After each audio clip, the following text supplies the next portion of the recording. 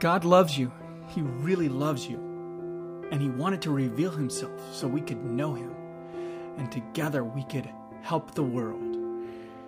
And so that is why we have the Bible. The Bible is His word to us. But so many people don't understand it. Or they've just been told the wrong things about it. So many things affect the way we interpret the Bible, look at the Bible, or think about the Bible. And you know what? Too often we become bored with the Bible. So this is a podcast to hopefully refresh our relationship with the Bible and in turn refresh our relationship with God. My name's Ken, and I'm your guide on this refresh journey. And my prayer and hope is that it would be a fruitful one for both you and me. So welcome to my podcast. Let's dive in. Well, do you like the basic stories of intrigue, mysteries, legal stuff, all that stuff, those movies we love? You know what? You're too familiar with this story maybe, and that's why you don't really understand or see why this is such a crazy thing that's about to happen.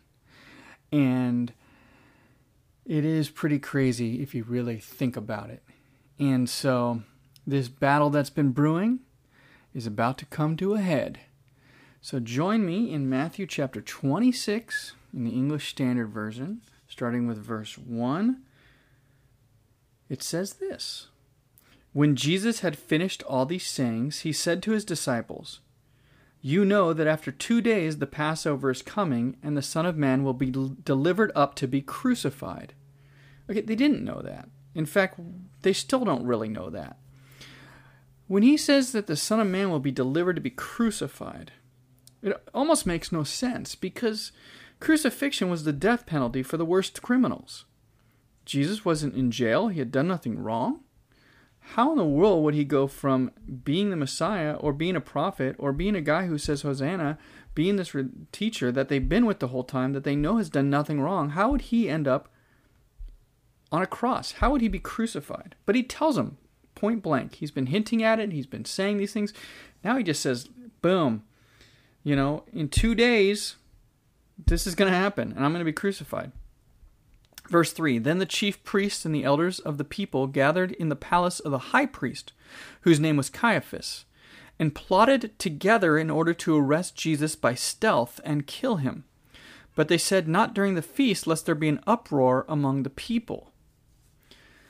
So remember, in the past chapters, I was saying one of the reasons I think Jesus was telling people not to make the miracles he did known, or to not tell anybody, or to, draw away, or this regular thing that he would do, where he would do a miracle and he'd tell people not to tell anybody or not make it known, or different things like that, was that I think part of it was he knew if too many people believed he was the Messiah, if too many people believed he was God, or if too many people believed he was a good prophet, they would not let their leaders, the religious Jewish leaders, take and kill Jesus. However, they are still aware that Jesus is still a rock star and he still has crowds of people who follow him. So it's not enough to stop them from going through with their plan, but it is enough to make them realize they need to do this in secret. They need to plan a way to get Jesus without the crowd seeing it or knowing it. So they needed to find Jesus when he wasn't with the crowds. And if you notice, every time the Pharisees and the scribes and the Sadducees, every time the religious leaders show up, it's always with the crowds. So in those private times when Jesus is just with his disciples, just with his 12, you never see the Pharisees there. So it's only in his public moments that they know where he's at. Verse 6, Now when Jesus was at Bethany in the house of Simon the leper, a woman came up to him with an alabaster flask of very expensive ointment, and she poured it on his head as he reclined at table. And when the disciples saw it, they were indignant, saying, "Why this waste? For this could have been sold for a large sum and given to the poor." But Jesus, aware of this, said to them, "Why do you trouble the woman? for she has done a beautiful thing to me. For you always have the poor with you, but you will not always have me. In pouring this ointment on my body, she has done it to prepare me for burial. Truly I say to you, wherever this gospel is proclaimed in the whole world, what she has done will also be told in memory of her." So Jesus makes that promise, and then Matthew writes it in his gospel, and now we're reading it today. So Jesus' prophecy was fulfilled right now, in this moment. Isn't that kind of fun? So this woman comes in, he's sitting there at this lepers that he healed, and he's reclining at table. It's what they did in that part of the world at that time. They would have a table on the ground, basically, and they would have pillows. And so he was reclining at the table. A woman comes in, and this very expensive ointment, she breaks and she anoints Jesus' head. And the disciples, and we know that it was particularly Judas in another gospel who says this, but they say, what a waste, we could have given that to the poor.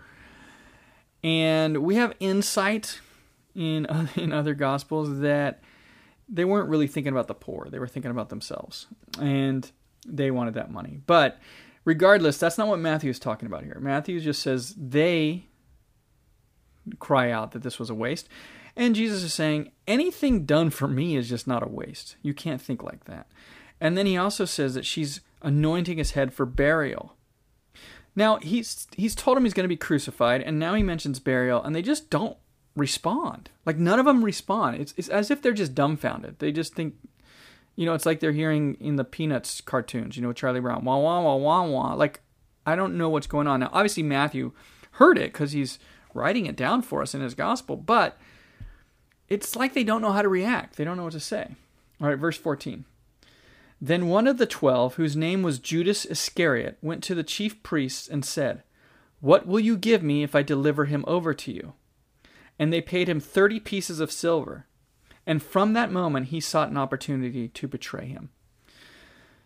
So the religious leaders didn't go to Judas. Judas went to the religious leaders and offered a plan. Remember, they were meeting and trying to figure out how we're going to get Jesus in secret. And then Judas comes and says, "Hey, how much will you pay me to give you Jesus in secret?" Total movie stuff here, right? It's like crazy what's happening. Now, the positioning of what we just read, the two things we just read, of the disciples saying, what a waste, we could have given that to the poor, and then Judas going and trying to get money. It does seem to be connected, that Judas is somewhat triggered by this waste of money, that he wanted to profit, and he missed out on that profit, and so then he decides to take matters in his own hands. So they pay him 30 pieces of silver right then and there. They don't say, "Deliver Jesus and I'll give you 30 pieces." They give him the money and, cross their fingers that he's going to come through. And then it says, from that moment forward, Judas began looking for a way to betray Jesus. Verse 17, "Now on the first day of unleavened bread, the disciples came to Jesus saying, 'Where will you have us prepare for you to eat the Passover?' He said, 'Go into the city to a certain man and say to him, the teacher says, my time is at hand. I will keep the Passover at your house with my disciples.' And the disciples did as Jesus had directed them, and they prepared the Passover." So it's very similar with the donkey and the colt, right? Go into town and just grab this. Go into the city and tell this guy that we're going to use his house for Passover. Passover was a Jewish holiday, still is today, main Jewish holiday that remembers the Exodus, when the Jews were rescued from slavery under the Egyptian rule.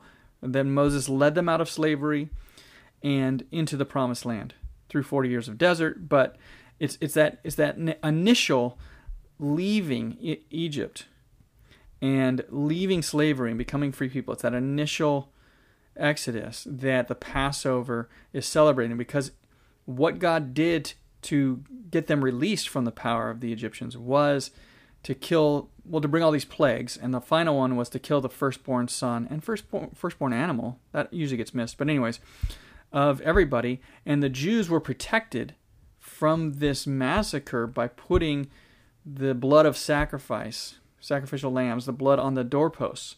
And so the angel of death who came and did this killing would pass over their houses. And this is where we get the name Passover. Well, from that day forward, the Jews celebrated in remembrance of this night where God spared them and freed them. And here we are many, many years after that happening, and they're still celebrating the Passover. So this is still in the calendar. It's usually near when we celebrate Easter. It's in the spring. Sometimes it's before Easter, sometimes after Easter, because it's a different calendar they use. But the Passover celebration, there's, one of the things you do is you sweep your whole house of all yeast, all leaven, and so that's why it's called the feast of first day of unleavened bread. And it's a series of things, and the climax of the Passover is the Passover Seder, or the meal that they're having. And so that's what's happening, is they're going into this person's house to prepare for the Passover meal. And there's a whole thing that goes with it. It's really cool. If you've never done a Passover and you have a chance, definitely take advantage. All right, verse 20. When it was evening, he reclined at table with the 12. And as they were eating, he said, "Truly I say to you, one of you will betray me." And they were very sorrowful and began to say to him one after another, "Is it I, Lord?" He answered, "He who has dipped his hand in the dish with me will betray me. The Son of Man goes as it is written of him, but woe to the man by whom the Son of Man is betrayed. It would have been better for that man if he had not been born." Judas, who would betray him, answered, "Is it I, Rabbi?"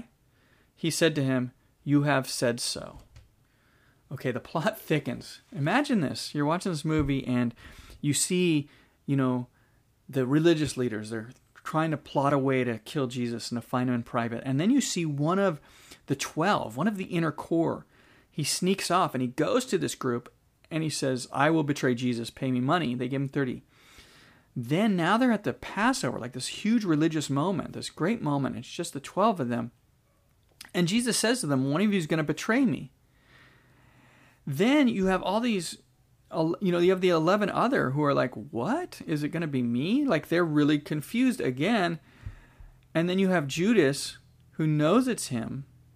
And he says, "Is it I?" And then Jesus says, basically, yes.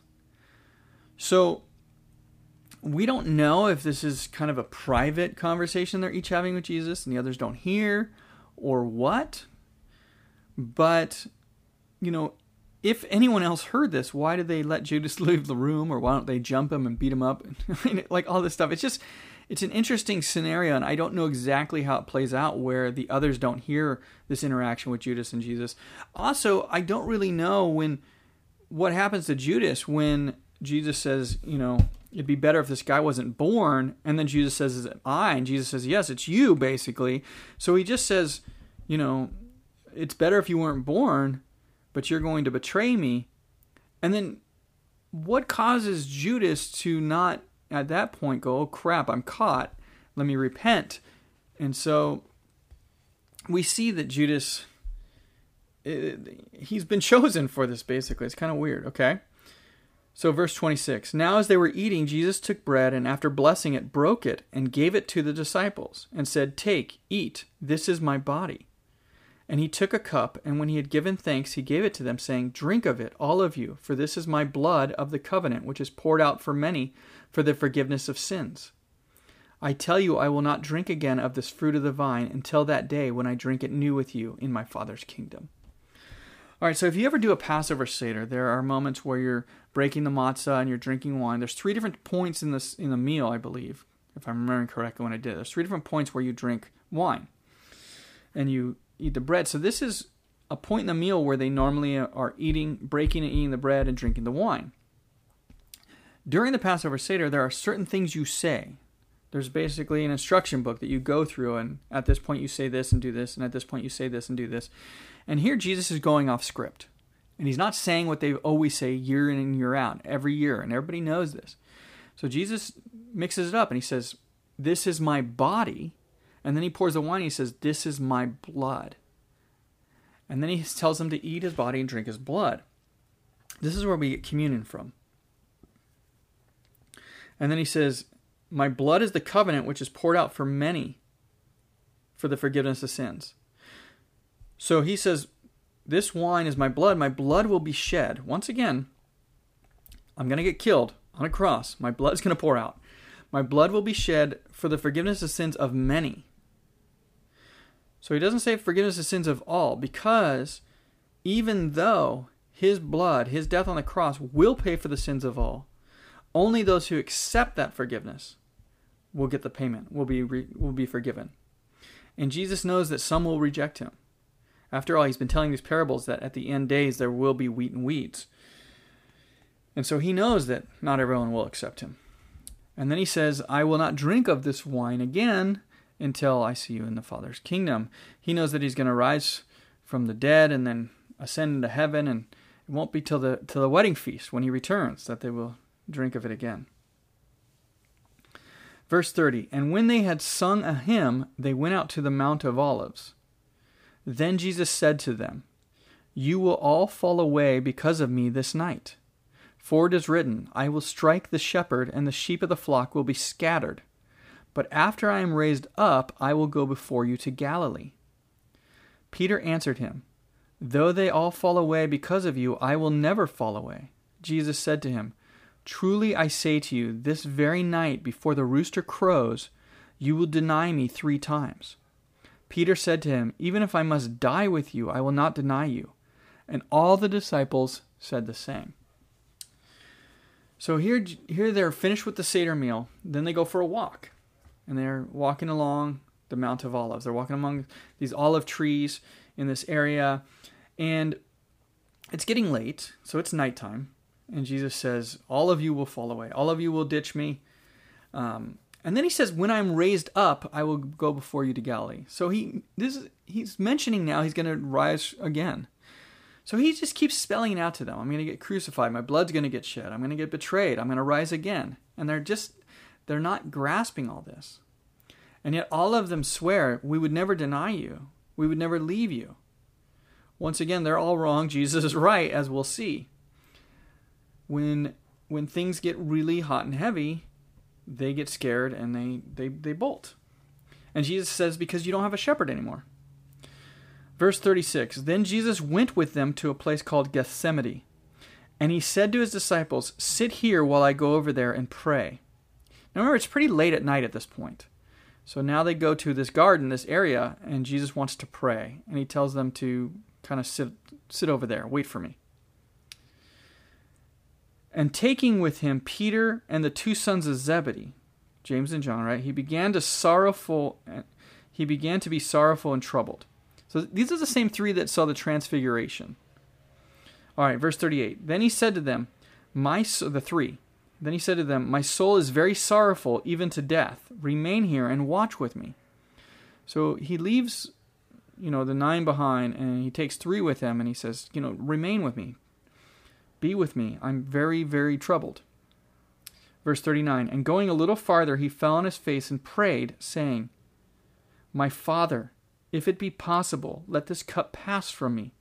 Nevertheless, not as I will, but as you will.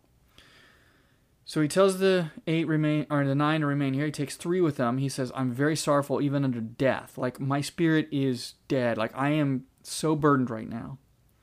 Stay with me. I need you. And then he takes a few steps and he falls on his face. And he cries out to God. And he says, if there's any other way, I don't want to go through with this. If there's any other way, I don't want to be separated from you. I don't want to be crucified. I don't want to shed my blood. I don't want to go through the pain. I don't want to go through the suffering. I don't want to go through the horrendous hell that I'm going to go through. And then he says, but not my will, yours be done. In other words, he knows that there's no other way. He knows that's why he's on earth going through this. Verse 40, and he came to the disciples and found them sleeping. And he said to Peter, so could you not watch with me 1 hour? Watch and pray that you may not enter into temptation. The spirit indeed is willing, but the flesh is weak. So he falls on his face and we get some of the prayer. But it sounds like he was praying for an hour. And then he comes and the 3 are asleep. I mean, it's probably the middle of the night at this point. So verse 42, again for the 2nd time he went away and prayed, my Father, if this cannot pass unless I drink it, your will be done. So he's going and pleading more. And he's just pouring out his heart to his Father, saying, I'm scared. I don't want to do this. Verse 43, and again he came and found them sleeping, for their eyes were heavy.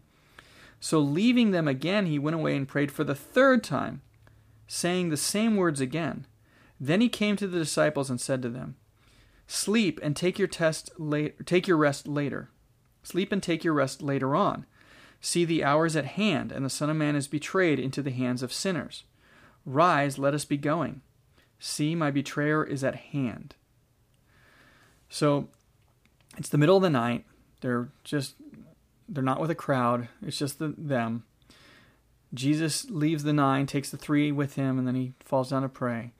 Judas, apparently, when he's left by Jesus, takes this opportunity to run and get the religious leaders. He leads them back to where Jesus is praying. The disciples keep falling asleep because it's the middle of the night. And, Jesus tells them, look, I'm about to get betrayed. Wake up. Okay, so Jesus knows what's happening here. Verse 47. While he was still speaking, Judas came, one of the 12, and with him a great crowd with swords and clubs from the chief priests and the elders of the people. Now the betrayer had given them a sign, saying, "The one I will kiss is the man. Seize him." Now I always found that interesting because, why would he need to point out who Jesus is? Right? Because everybody knows who Jesus is. He's a rock star. They've been interacting with him and doing all these other things.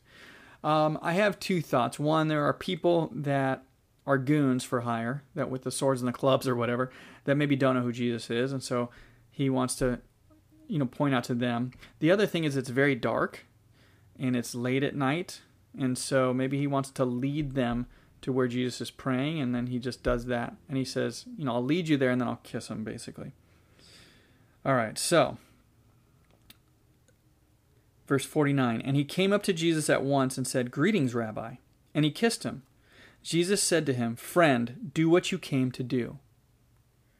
Then they came up and laid hands on Jesus and seized him. And behold, one of those who were with Jesus stretched out his hand and drew his sword and struck the servant of the high priest and cut off his ear. All right, so they seize Jesus, they arrest him, and one of the disciples takes out his sword and starts swinging, and he gets the ear of one of the servants. Then Jesus said to him, "Put your sword back into its place, for all who take the sword will perish by the sword. Do you think that I cannot appeal to my Father, and he will at once send me more than 12 legions of angels? But how then should the scriptures be fulfilled that it must be so?" At that hour Jesus said to the crowds, "Have you come out as against a robber, with swords and clubs to capture me? Day after day I sat in the temple teaching, and you did not seize me. But all this has taken place that the scriptures of the prophets might be fulfilled." Then all the disciples left him and fled. So here we have, once again, a Jewish audience Matthew's writing to. And so Jesus is talking about all of the different scriptures that need to be fulfilled about the Messiah coming. And here clearly is what's happening. He's getting arrested. All this stuff is happening. And he's upset with the disciple who breaks out his sword. He says, "Look, if I didn't want this to happen, it wouldn't be happening. I'm allowing this to happen. Obviously, you've been with me long enough. You know I have power over all things. This is not a deal for me. Put away your sword." And he says, this has to happen this way because this is what the scriptures predicted. Then what Jesus had predicted, that they would all scatter without their shepherd, is what happens. They all run away. They don't want to get arrested. They don't want to get into a fight and all this stuff. So Jesus' direct prophecy that they all denied just literally moments ago, they all run away. Now keep in mind, we're not done with chapter 26 here. We're almost done with it, but I'm going to stop here. But keep in mind, Jesus just got captured. The disciples all run away. It's the middle of the night. It's probably 4 or 5 in the morning. I don't even know. And it's the night of the Passover Seder meal. So everybody's done this Seder meal, and nobody has work tomorrow. It's just, it's a holiday. So everyone's out and about, and they're doing their thing. And that is where we leave off. Jesus is going to trial, so this suspense legal movie will continue.